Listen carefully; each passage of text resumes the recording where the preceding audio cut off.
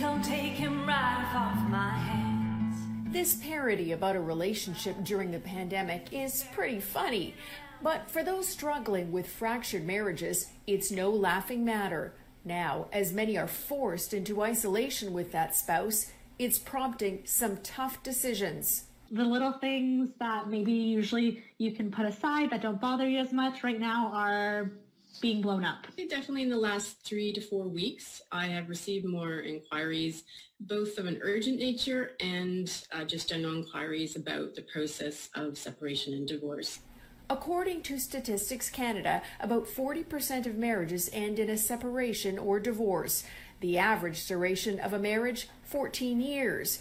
But will the pandemic prompt people to exit faster? Cases of domestic violence have increased and more people are having affairs? People, are going either outside the house to seek relationships and in a lot of ways actually putting their partners at risk because most often the partners aren't aware that this is actually happening. For those who feel trapped and are waiting to leave. I'm quite busy right now helping people outside of court figuring out parenting arrangements, child support, spousal support, and property and asset division. And you don't need the courts to do that. You just need the courts to eventually get your divorce. Confinement combined with financial stress will undoubtedly push some marriages to a breaking point. How many will surely depend on the duration of this pandemic. The pandemic of broken hearts and fixing them. Well, welcome back to the Rob Maness Show live on Patriot.tv. It's Whistleblower Wednesday, and we all know how much our world has changed in the last several years. COVID, the vaccine, states shutting down, losing jobs, our rights being taken away, our Constitution is being eroded, millions of migrants and illegal aliens coming in, and the very fabric of our society being attacked and changed before our very eyes by globalists and nefarious politicians. It's pretty much all the news, podcasts, radio shows, and everything else, especially in the legacy media, have focused on. And we're at one of the most treacherous times in our history. We're standing at the precipice. And which way will our country go? The entire world? Where our lives go? And what has it cost us personally having these shutdowns, lost jobs, two partners or spouses working from home, kids at home being homeschooled, and many other added burdens to our lives? Truly speaking, what really is most important to the majority of us, the people at this time, that has been a lost in a tsunami of negative headlines, hasn't it? It's our personal relationships. Well, many marriages have crumbled as a lot of partners and marriages took different perspectives on politics, finances, the vaccine, and other things. And as you saw there, the divorce rate skyrocketed. And for those that are still together, there's been some estrangement, and they want to know how to bring the love and closeness they once shared back. And that's why this show on Valentine's Day is dedicated to my wife, Candy, the love of my life, on our 25th Valentine's Day together, and our 25th anniversary is coming up. And my guest today on this Valentine's Day is all about mending broken hearts and repairing relationships, and even better, preventing them in the first place. Joanna Harabedian is the author of the book, 7 Mistakes Women Make That Repel Good Men and How to Reverse Them. She's also an international speaker and a minister, a TV producer and host, a relationship coach, and a 3-time national pageant title holder, including Ms. America. Joanna, welcome to the Rob Maness Show. It's good to have you. Happy Valentine's Day. Thank you, Rob. Thank you. Happy Valentine's and also happy anniversary. Thank you for having me today. I'm honored to be here. I'm excited about our show today. Well, thank you. We appreciate that. We appreciate you being with us, especially today, because your book, the cover has hearts on it. I mean, it's just a perfect subject for that. But our videos are going to look at what we saw and what we are seeing. And the first subject I wanted to talk to you about in the context of what you wrote in the book is this divorce rate. And what are the main skills when you're talking to somebody that you emphasize in relationships, especially a marriage relationship, or better yet, preparing for marriage relationship so it doesn't end in divorce, which I think is incredibly important. It is very important, and it really is a key foundation stone. In chapter 1, I talk about the Witham syndrome. What's in it for me? And this was one of the keystones that actually got me in trouble the first time around when I married Mr. Wrong. We'll go cliche, but I married Mr. Wrong the first time around. And the second day after we were married, he said, "I don't love you." And that was the beginning of hell. So I found myself broken after the divorce. I felt my dreams were shattered, and I cried out in one of those girl ugly cry moments on the floor. And I said, "God, how did I end up in this mess? How did I attract a broken man like this who did all these terrible things? And why did I marry him?"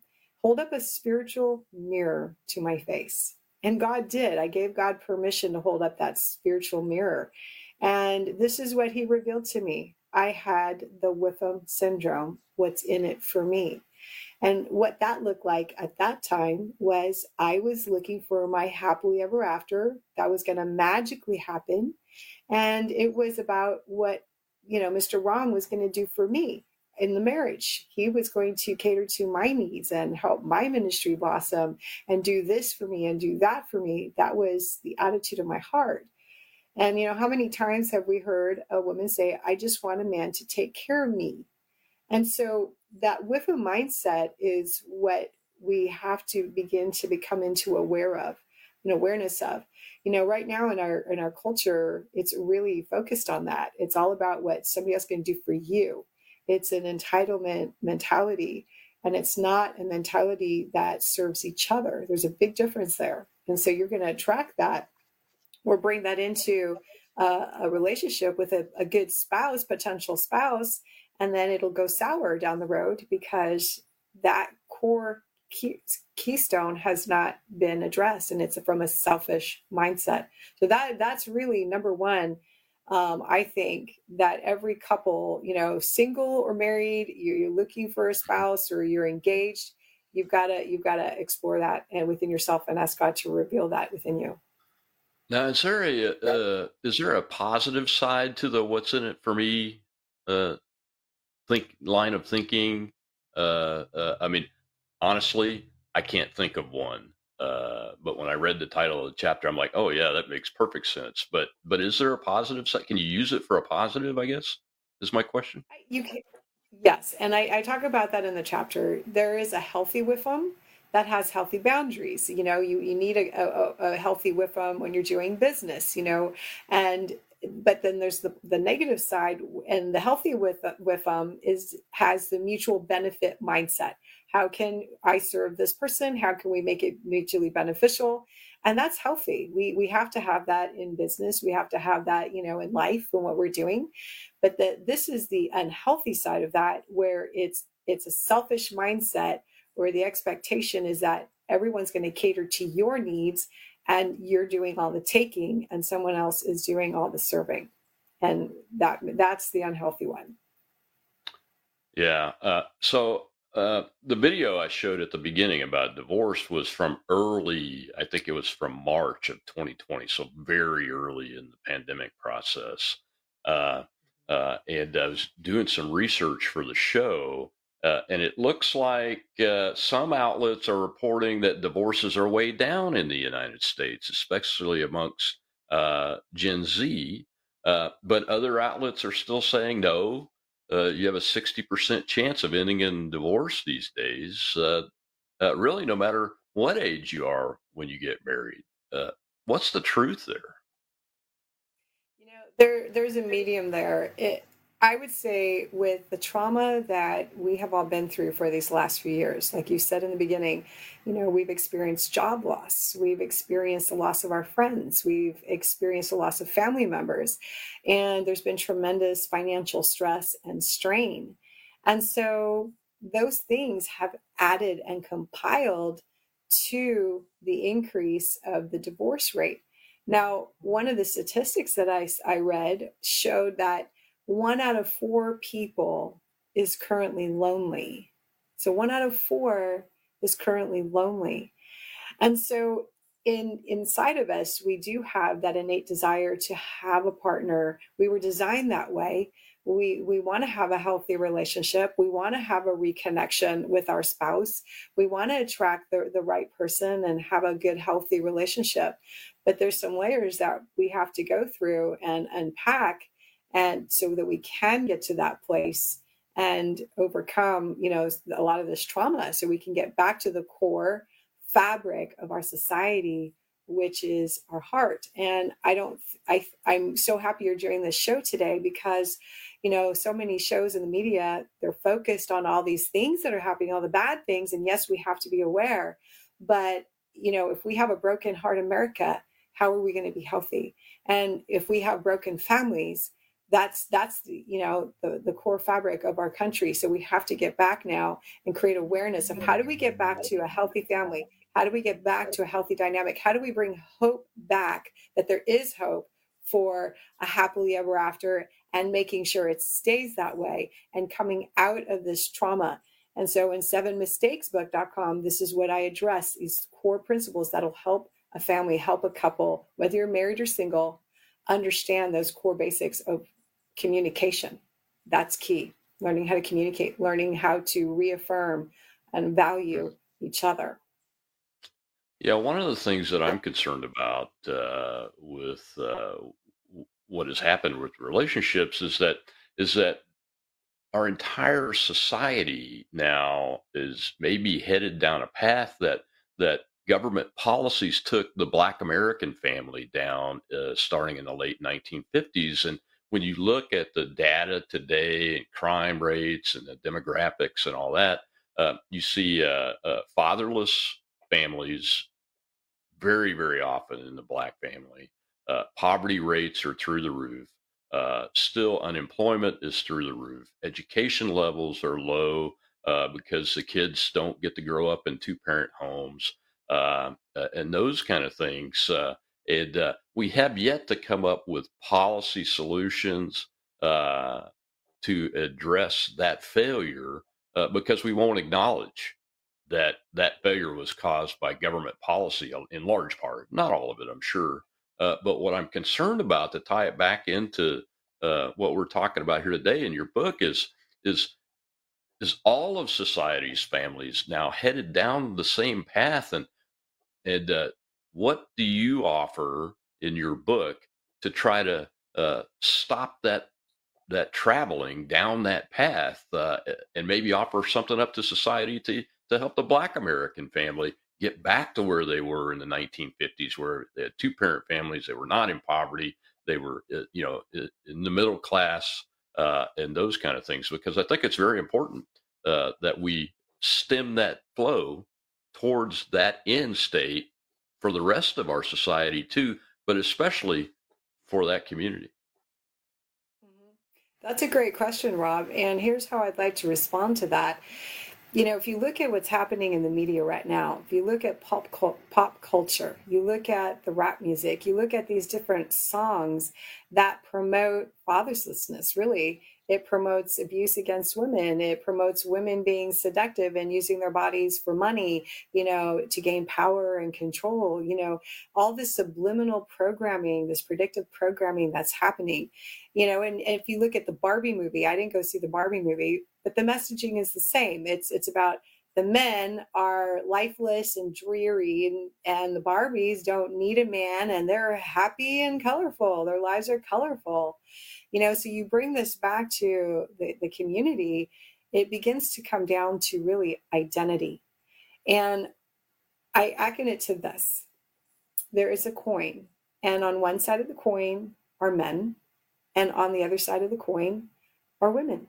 And each is 100% responsible for their side of the coin. And so regardless of what someone else is doing or their behaviors, which we see displaying in what you just talked about, we have to start by taking responsibility for our side of the coin. So as a woman, as a female, what am I doing that is contributing to the failure of my relationship? And as a man, he can take a look at what is he doing that has been contributing to that? What is the inner core of what you believe about yourself? But you see, we can have tragedy happen to us. I've had it happen to me. And we have a choice to make when life does not go our way. We have a choice. We can choose to say, okay, how am I going to come out of this? We can bring God into this, and we can say, okay, how am I going to get out of this? What do I need to change within myself? What can be done different? And then begin to look for solutions. And so Well, it yeah, all starts with taking. we've got to take our first commercial break, Joanna, but I want to explore that further on the backside of this break, and delve into the relationship skills we need to get through grief. I mean, we talked about in the opening about suicides and death rates.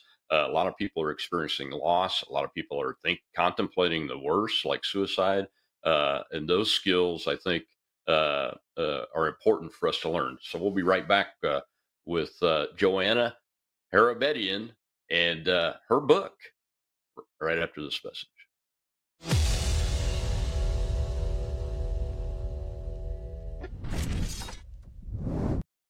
The world is about to shift. Banks are going cashless globally with the emergence of central bank digital currency, which will bring with it programmable money and the ability to turn on or off your purchasing power based on your digital social profile. It's like the equivalent of spyware in your bank account. You need to get out of the system with the world's safest and most private assets, silver and gold. Call Kirk Elliott, PhD at 877-547-5743. That's 877-KIRK-PhD.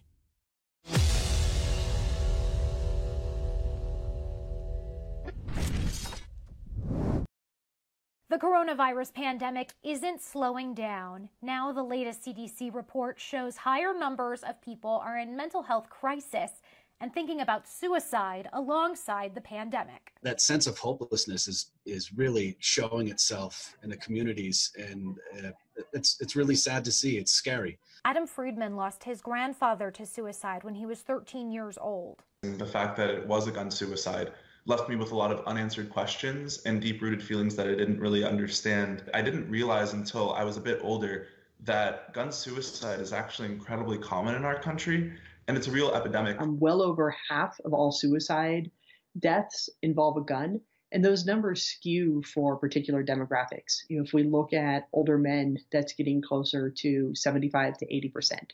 An epidemic that was already growing before the onset of the pandemic.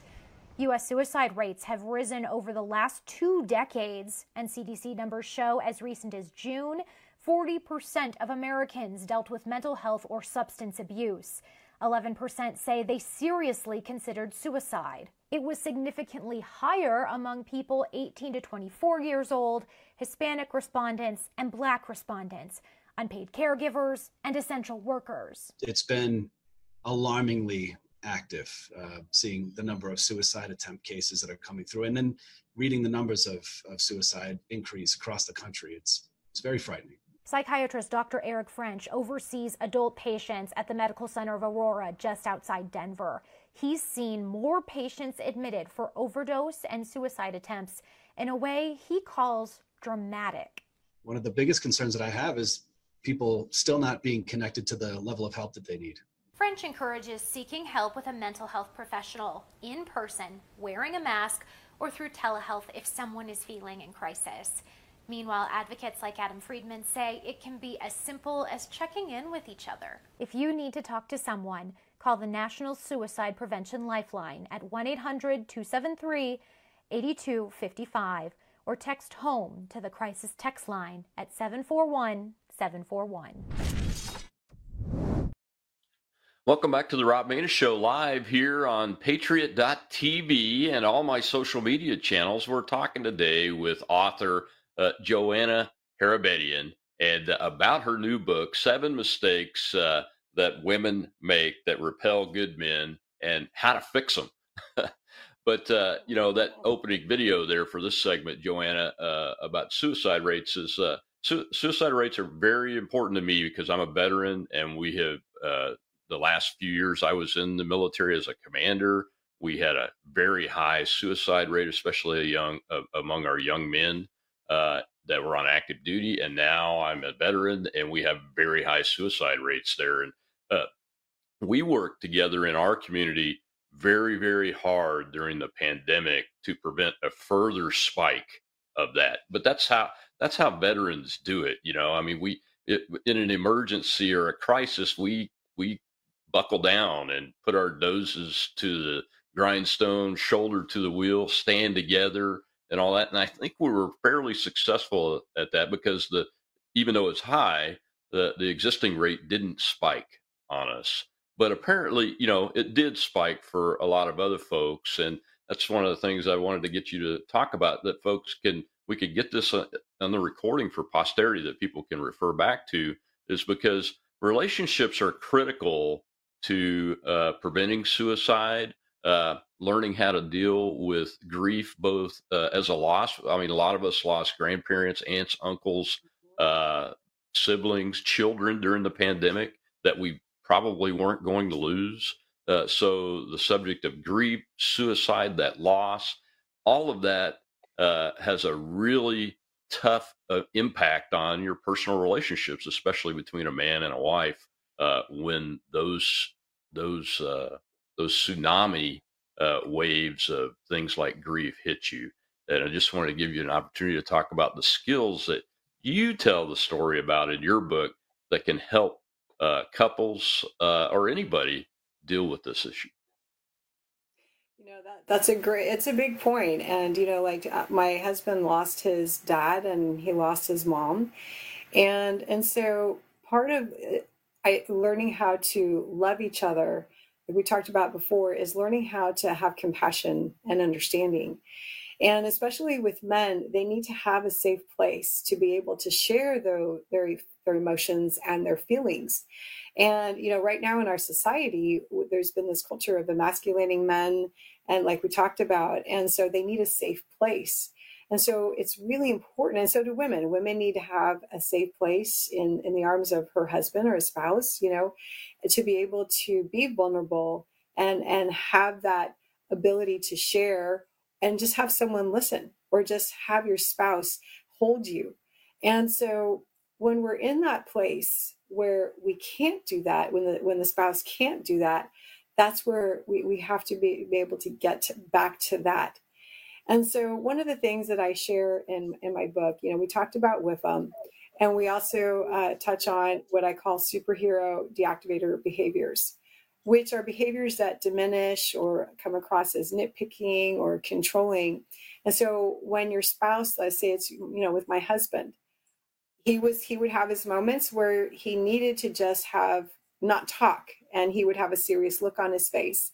And one of the mistakes that women tend to do, and I did this in the past, was, what's wrong? Are you mad? Are you upset? What are you thinking?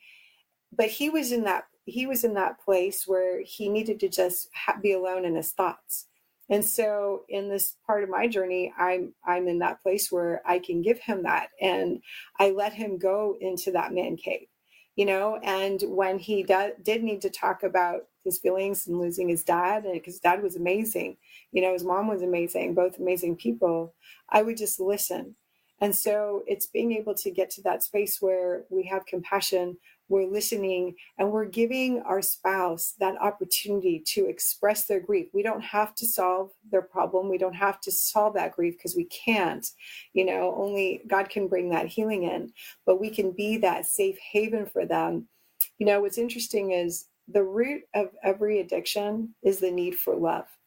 And it's that need for love, and also masking that pain.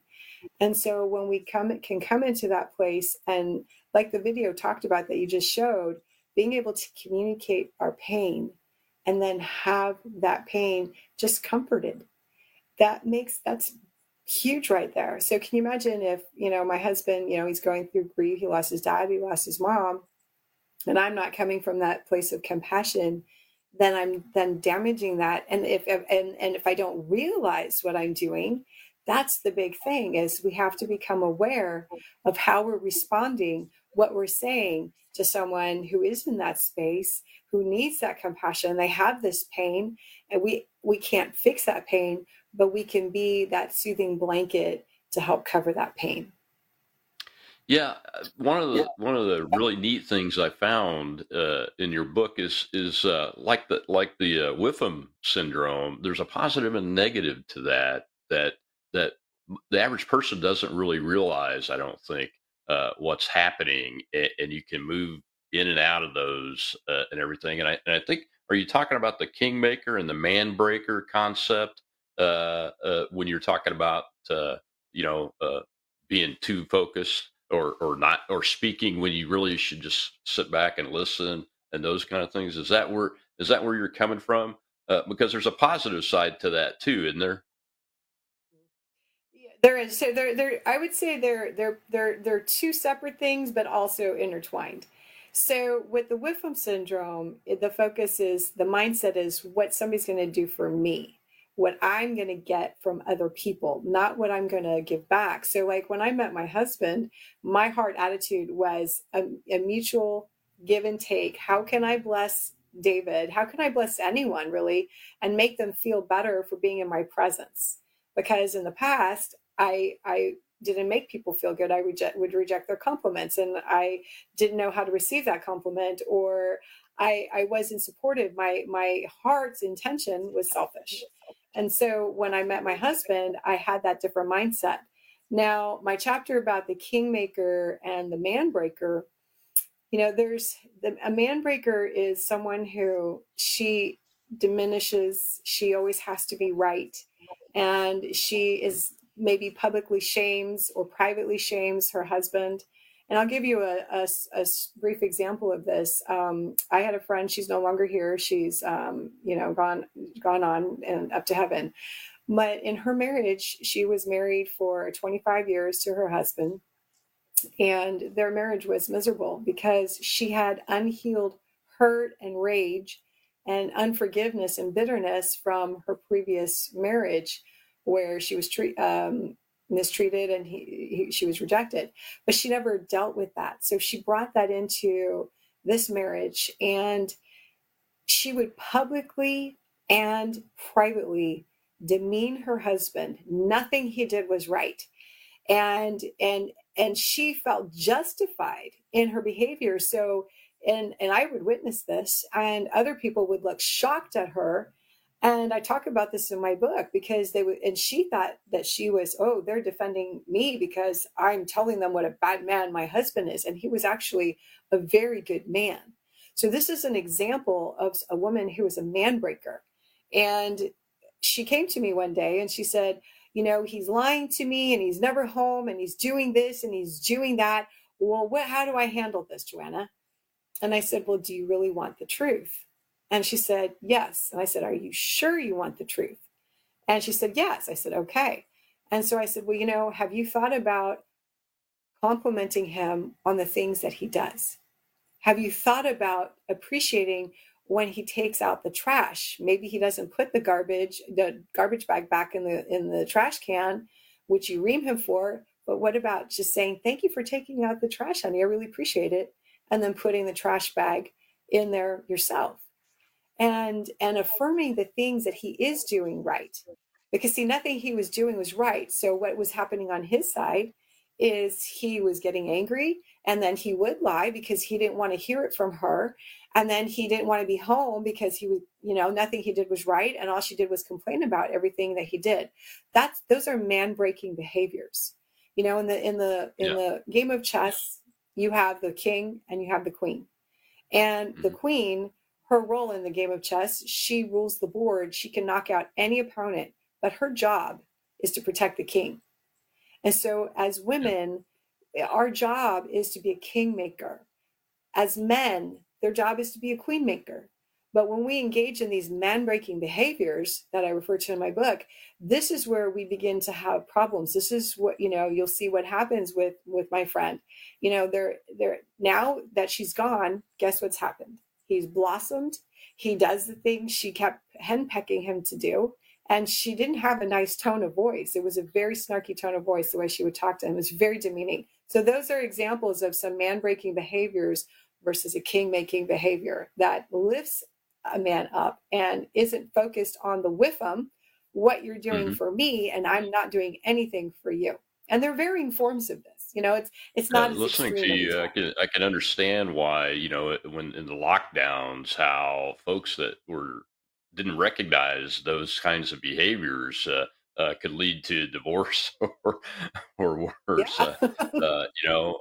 It's very interesting. Well, we've got to take another commercial break, Joanna. But when we come back, the last two videos we've looked at are from early in 2020 in the pandemic, and 2021.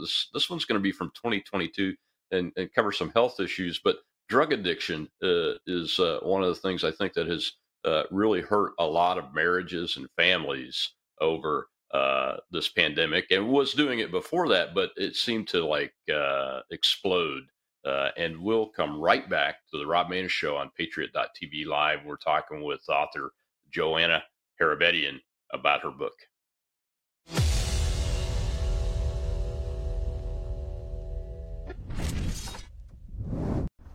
When I grow up, I want to work for a woke company, like super woke. When I grow up, I want to be hired based on what I look like rather than my skills. I want to be judged by my political beliefs. I want to get promoted Based on my chromosomes. When I grow up, I want to be offended by my coworkers and walk around the office on eggshells and have my words policed by HR. Words like grandfather, peanut gallery, long time no see, no can do. When I grow up, I want to be obsessed with emotional safety and do workplace sensitivity training all day long. When I grow up, I want to climb the corporate ladder just by following the crowd. I want to be a conformist. I want to weaponize my pronouns. What are pronouns? It's time to grow up and get back to work. Introducing the #1 woke-free job board in America, redballoon.work.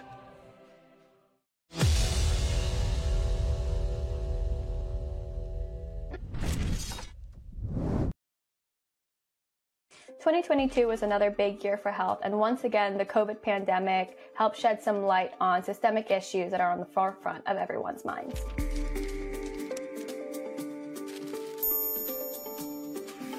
We could definitely say with confidence that the pandemic is still one of the biggest topics that our readers are interested in. Everybody was still reading about the variants, the waves, and especially now the vaccines. It seems like the pandemic had really brought to the forefront all of the health issues that were exacerbated by the virus. So the opioid epidemic was one, and substance use disorder in general was sort of at the forefront of readers' minds. Also, the mental health crisis. Obviously, the COVID pandemic had a real effect on mental health of people who had to be locked down, but also especially on our youth. Most people know somebody or are somebody that have been affected by these topics. More than 250,000 people have died in the past year from COVID. We're still looking at 300 to 400 deaths a day. Then we're looking at something like the opioid epidemic. In the past year, over 100,000 people have died from opioid overdoses. It's incredibly prevalent in our country, and we know it firsthand. We're not just seeing it on the news. And so that's why I think these things are really at the top of mind for everybody right now. Every time we ask a health expert, what do we think is going to happen next year? They're so hesitant to answer. But one thing that they do mention a lot is the fact that the pandemic can change at the drop of a dime. Just seeing how this virus evolves so quickly, we will definitely be getting more variants. But what health experts are just really afraid of is the big variant that is immune escaping, that renders all of our vaccines useless, and then we're back to square one. So that is the big concern for not just 2023, but I guess years to come. Welcome back to the Rob Maness Show, here live at Patriot.tv and all my social media channels. And this Valentine's Day, we're talking with Joanna Harabedian, the author of a great book that we've been discussing. And Joanna, that little clip there, I was wrong. It was published in June of 2023, just less than 8 months ago. That clip was, and the striking thing about it was that people are still concerned about the pandemic, which has been over for quite some time, and they didn't talk enough about the adverse effects of the vaccines, and then the opioid crisis. They did cover that very well, but they really didn't go into how it exploded during this time frame, and continues really to explode for various reasons. Not the least of which is the supply line coming from China through the Mexican cartels. But drug addiction is something that it hurts relationships between husband and wife, parents and children, brothers and sisters, grandparents, and the family unit, as you so rightly and artfully write about, is the key, really, to successfully fending off things like suicide, divorce, those kinds of issues. And I think it's really got a lot to do with preventing or interdicting drug addiction too in families when you have a member that's been addicted. Uh, how do the things you talk about in your book in relationships between women and men? How can you apply those to this very same issue, like similar to suicide and divorce? That's a great question, Rob. In thinking about that, it boils down to what we've been talking about in being able to take personal responsibility. So what I mean by that is, when I married Mr. Wrong to begin with, and that was a disaster, I had that real moment with my creator. And I asked him to hold up a mirror to my face and show me, how I got in this mess. Now, did I have to work through my pain? Yes. Did I have to face my pain? Yes, I did. I had to face the trauma that I had experienced in that. And I think that is a huge preventative for our families, for our relationships, because if we can take responsibility and be willing and open to look at ourselves, the good, the bad, and the ugly, to confront our inner pain, wherever that comes from, to be able to be willing to go there. And you know what? It takes courage. It takes courage to go deeper on the inside, to look inside your heart, to ask your heavenly creator to hold a mirror up to your face and show you what's really inside your heart.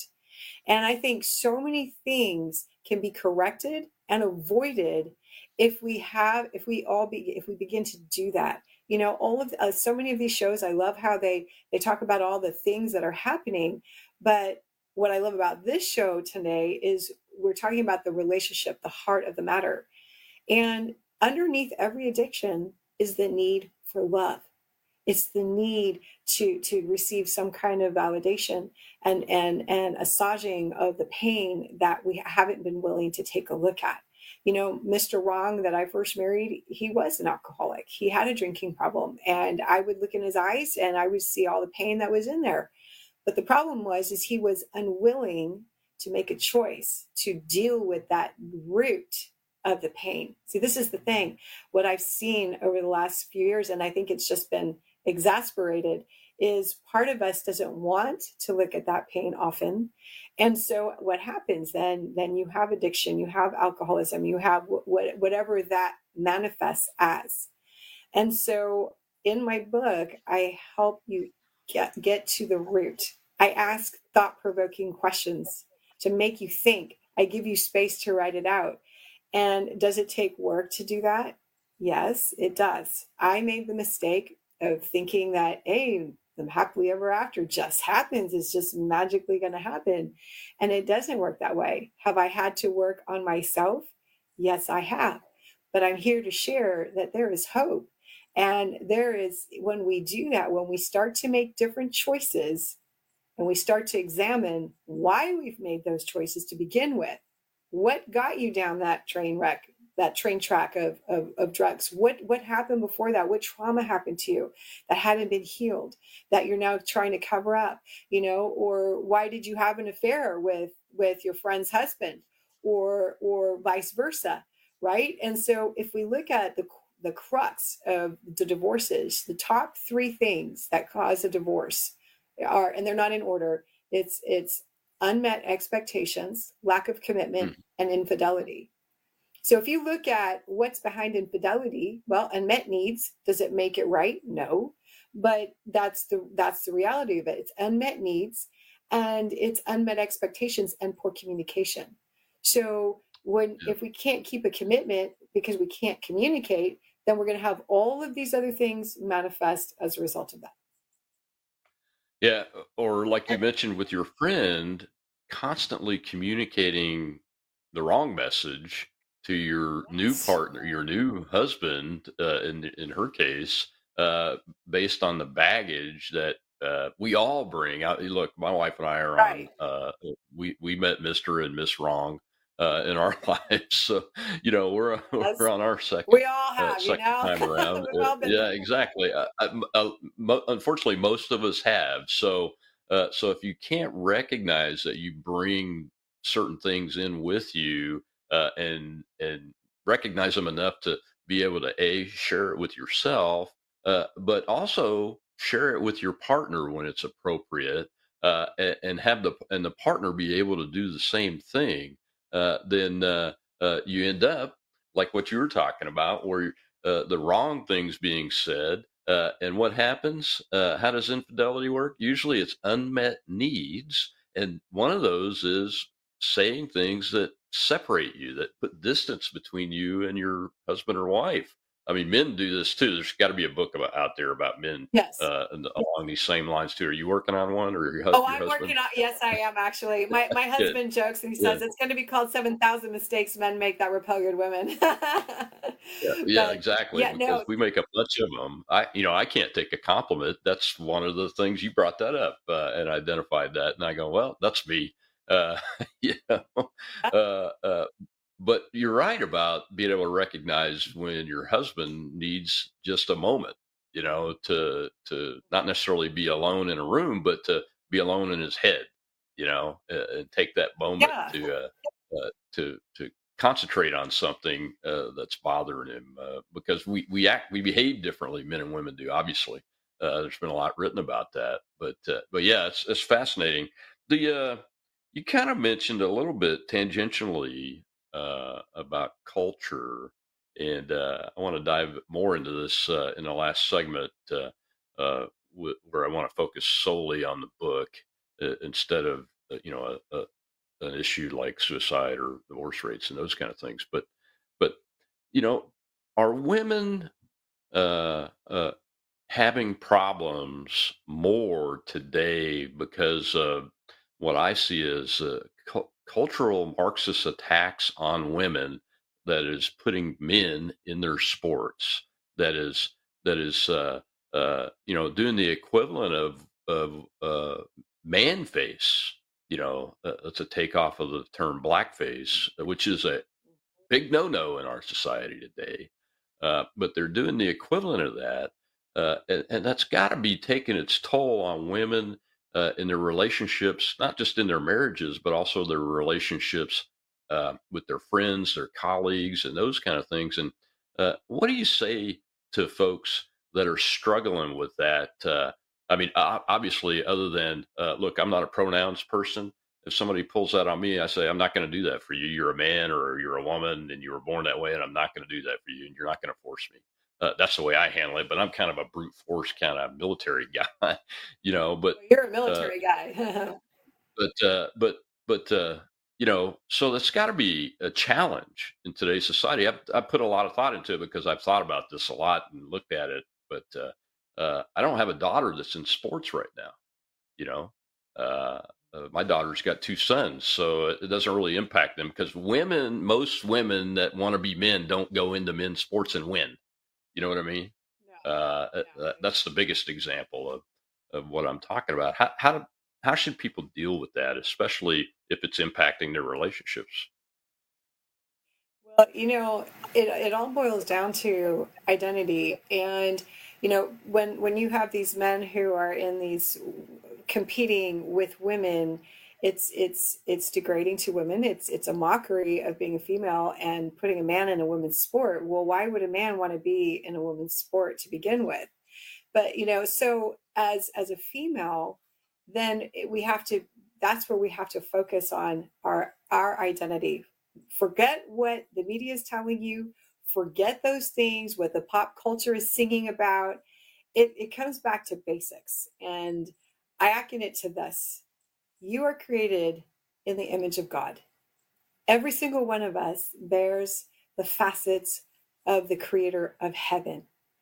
And so when we don't believe that anymore, we don't know it, that's where trouble starts. That's what happens. So it's about getting back to understanding who you are. The definition of a princess is one who is strong and courageous and takes dominion. Well, women are strong and courageous if you've been through any kind of trauma, and men are strong and courageous if they've been through any kind of trauma. But right now we're talking about the women. That is the definition of a princess. And I address that in chapter 2 called The Beautiful You in 7 Mistakes book. Because see, the media tries to take away our identity, tries to take away how we are created, tries to do that for men, tries to emasculate the men, in awful ways. And so as an individual, we have to recognize that, and we have to not come into agreements. It's all about agreement. I can agree with that thought. I can agree with that statement, but it's actually not true. It's a lie. So we have to be able to recognize, what lies am I believing about myself? That the media, the stereotypes, what's all that programming that's happening, that's really not true. We got to take our last commercial break. Hold that thought, Joanna, because we got to take our last commercial break. When we come back, we're actually going to hear from you in the cold open video, because you say some things in that were interesting to me that we haven't covered yet. And I want to pull it back to this book and what it all means and why people need to go out and get it. I'm Rob Maness at Patriot.tv Live, and we'll be right back with Joanna Harabedian.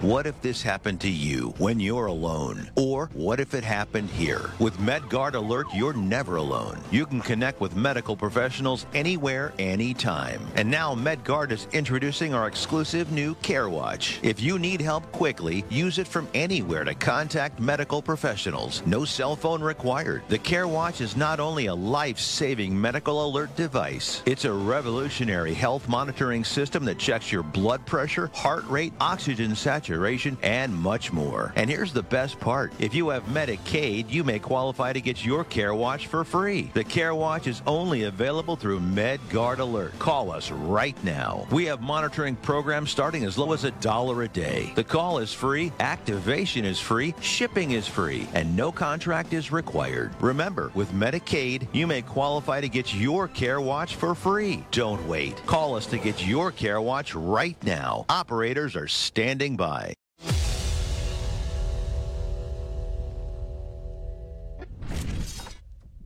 Did you know that 50% of the U.S. population is single?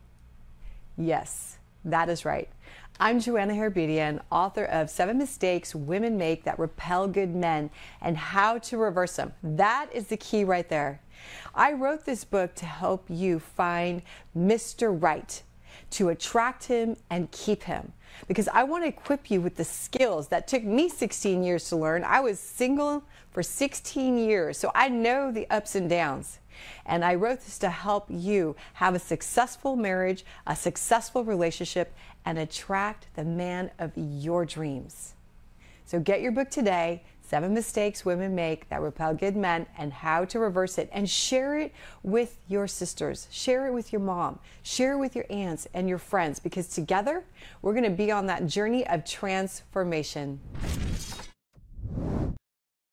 Welcome back to the Rob Maness Show live on Patriot.tv, and today we are talking with that wonderful lady right there, Joanna Harabedian, the author of that great book, and we've had a great discussion so far, Joanna.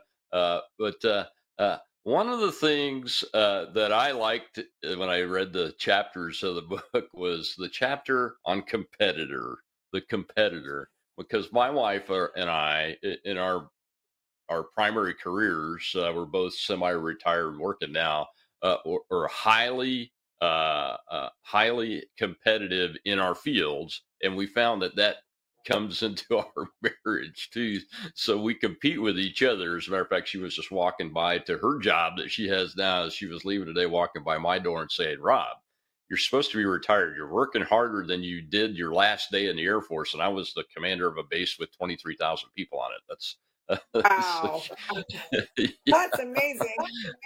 Yeah. So how do I wanted to dive into the book and focus this last segment primarily on the chapters in the book. We've talked about a few of them, but not all of them. And So I want to give you the chance to talk about it and really tell people you got to get this book.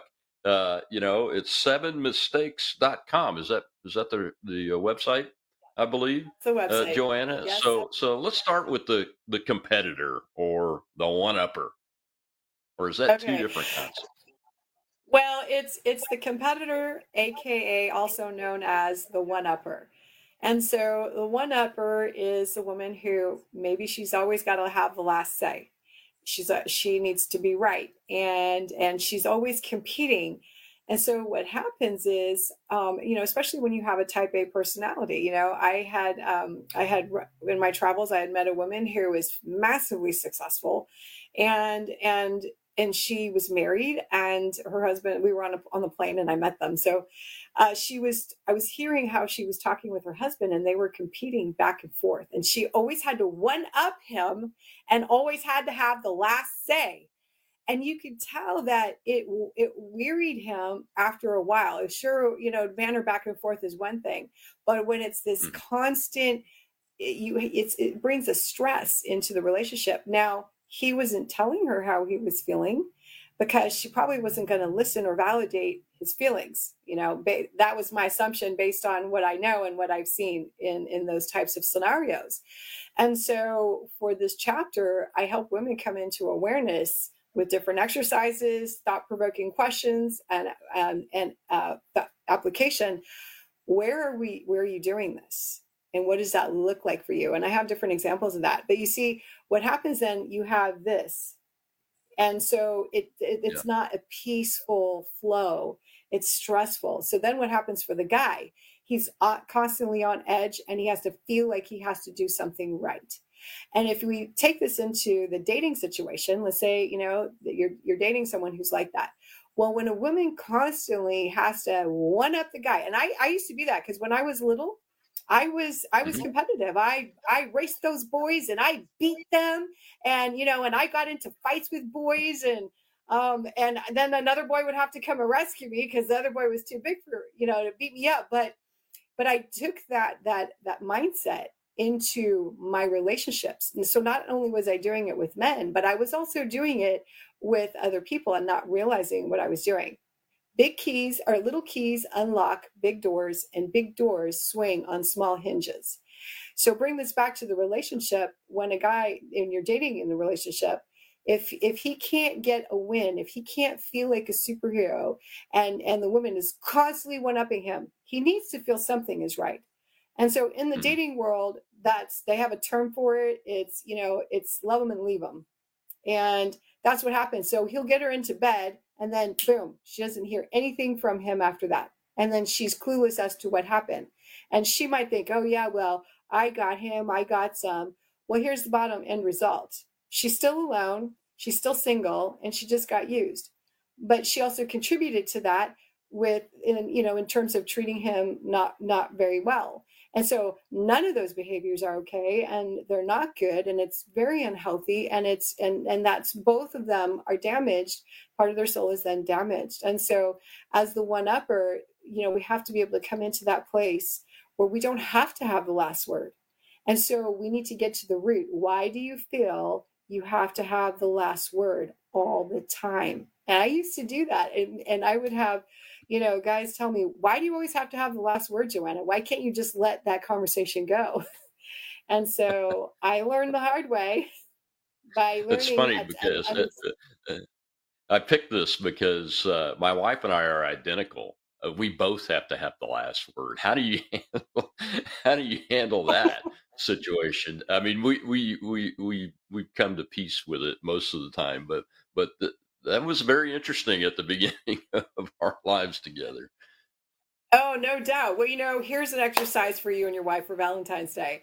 So I challenge you both with this. For the next 3 days, allow the other to have the last word.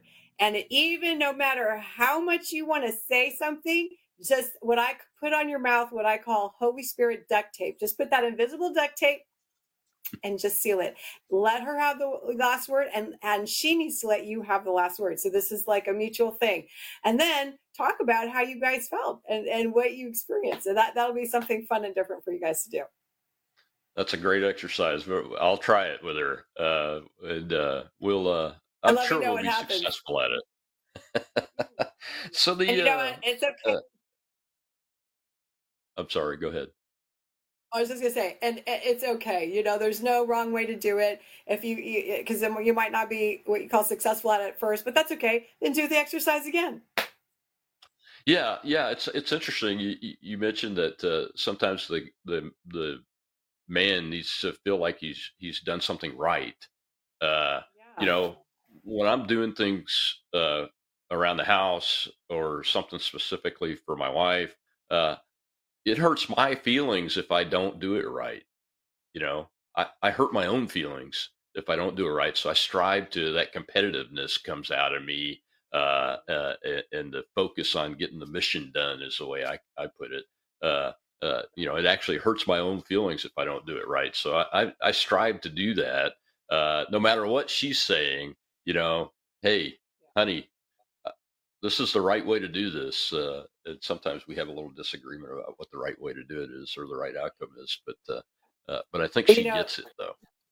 yeah, that's good. Well, my husband and I, you know, he'll take out the trash and he doesn't put the trash bag in. And I talk about this in my book. And so what I do now, and I didn't do this before I met him, you know, I used to do the opposite. But, you know, so when I see that he's taking out the trash, here's how I respond. I say, wow, thanks for taking out the trash, honey. That's awesome. And then I just put the bag in there myself. I don't correct him on what he did. So you see, so it's these little things, these little keys that unlock these big doors. But when you have those little affirmations and these little basic things, those are building blocks, and that opens the door for enhanced communication. It opens the door to respark a marriage if, you know, if the marriage has lost that connection. You know, I had a woman who attended one of my conferences, and you know, she was gonna, and she had the divorce papers set. She couldn't stand her husband anymore, and so she attended the Women of Royalty conference, and then she began to choose to practice courage, to look at herself, stop blaming her husband for what he did and didn't do, but just look at herself first. And she came back, and a year and a half later, she called me and she said, Joanna, I am more in love with my husband now after this conference and learning what I did from you than I was when I married him. Thank you. And That's she had the awesome. divorce papers. Yes. Well, that's the best Valentine's Day present I could get is hear a story like that, Joanna. Well, we've got about 30 seconds left. Go ahead and tell folks where they can find you and get the book, folks. You know, like I said, my wife's anniversary present is going to be one of them is going to be a copy of this book because I'm excited about it, and I appreciate you coming on. Go ahead. Thank you, Rob. It's 7mistakesbook.com. So it's 7mistakesbook.com is where you can find me, and you can order the book. It's also on Amazon, softback and Kindle. And I look forward to hearing your stories and testimonies. Please make sure to write me after you've read it. And I look forward to hearing the testimonies, just like this woman, you know, who got her marriage completely rekindled and reignited. And there is hope for you. We will, and we look forward to your next book, which will be about the 7,000 mistakes that men make, according to what your husband said. So thank you very much. Happy Valentine's Day, everybody, and happy Valentine's Day, Joanna. We really appreciate you. Get out there and spread the love and help men broken hearts, and let's not get them broken in the first place. Well, tomorrow's Truth Thursday. We'll have the founder of Defend the Union on. It's going to be a great show, telling a lot of truth about how we fight to defend the United States of America and keep it for what it's supposed to be, according to the founders, and not what some of these crazies are trying to transform it into. I'm Rob Maness with Patriot TV Live. We'll see you tomorrow.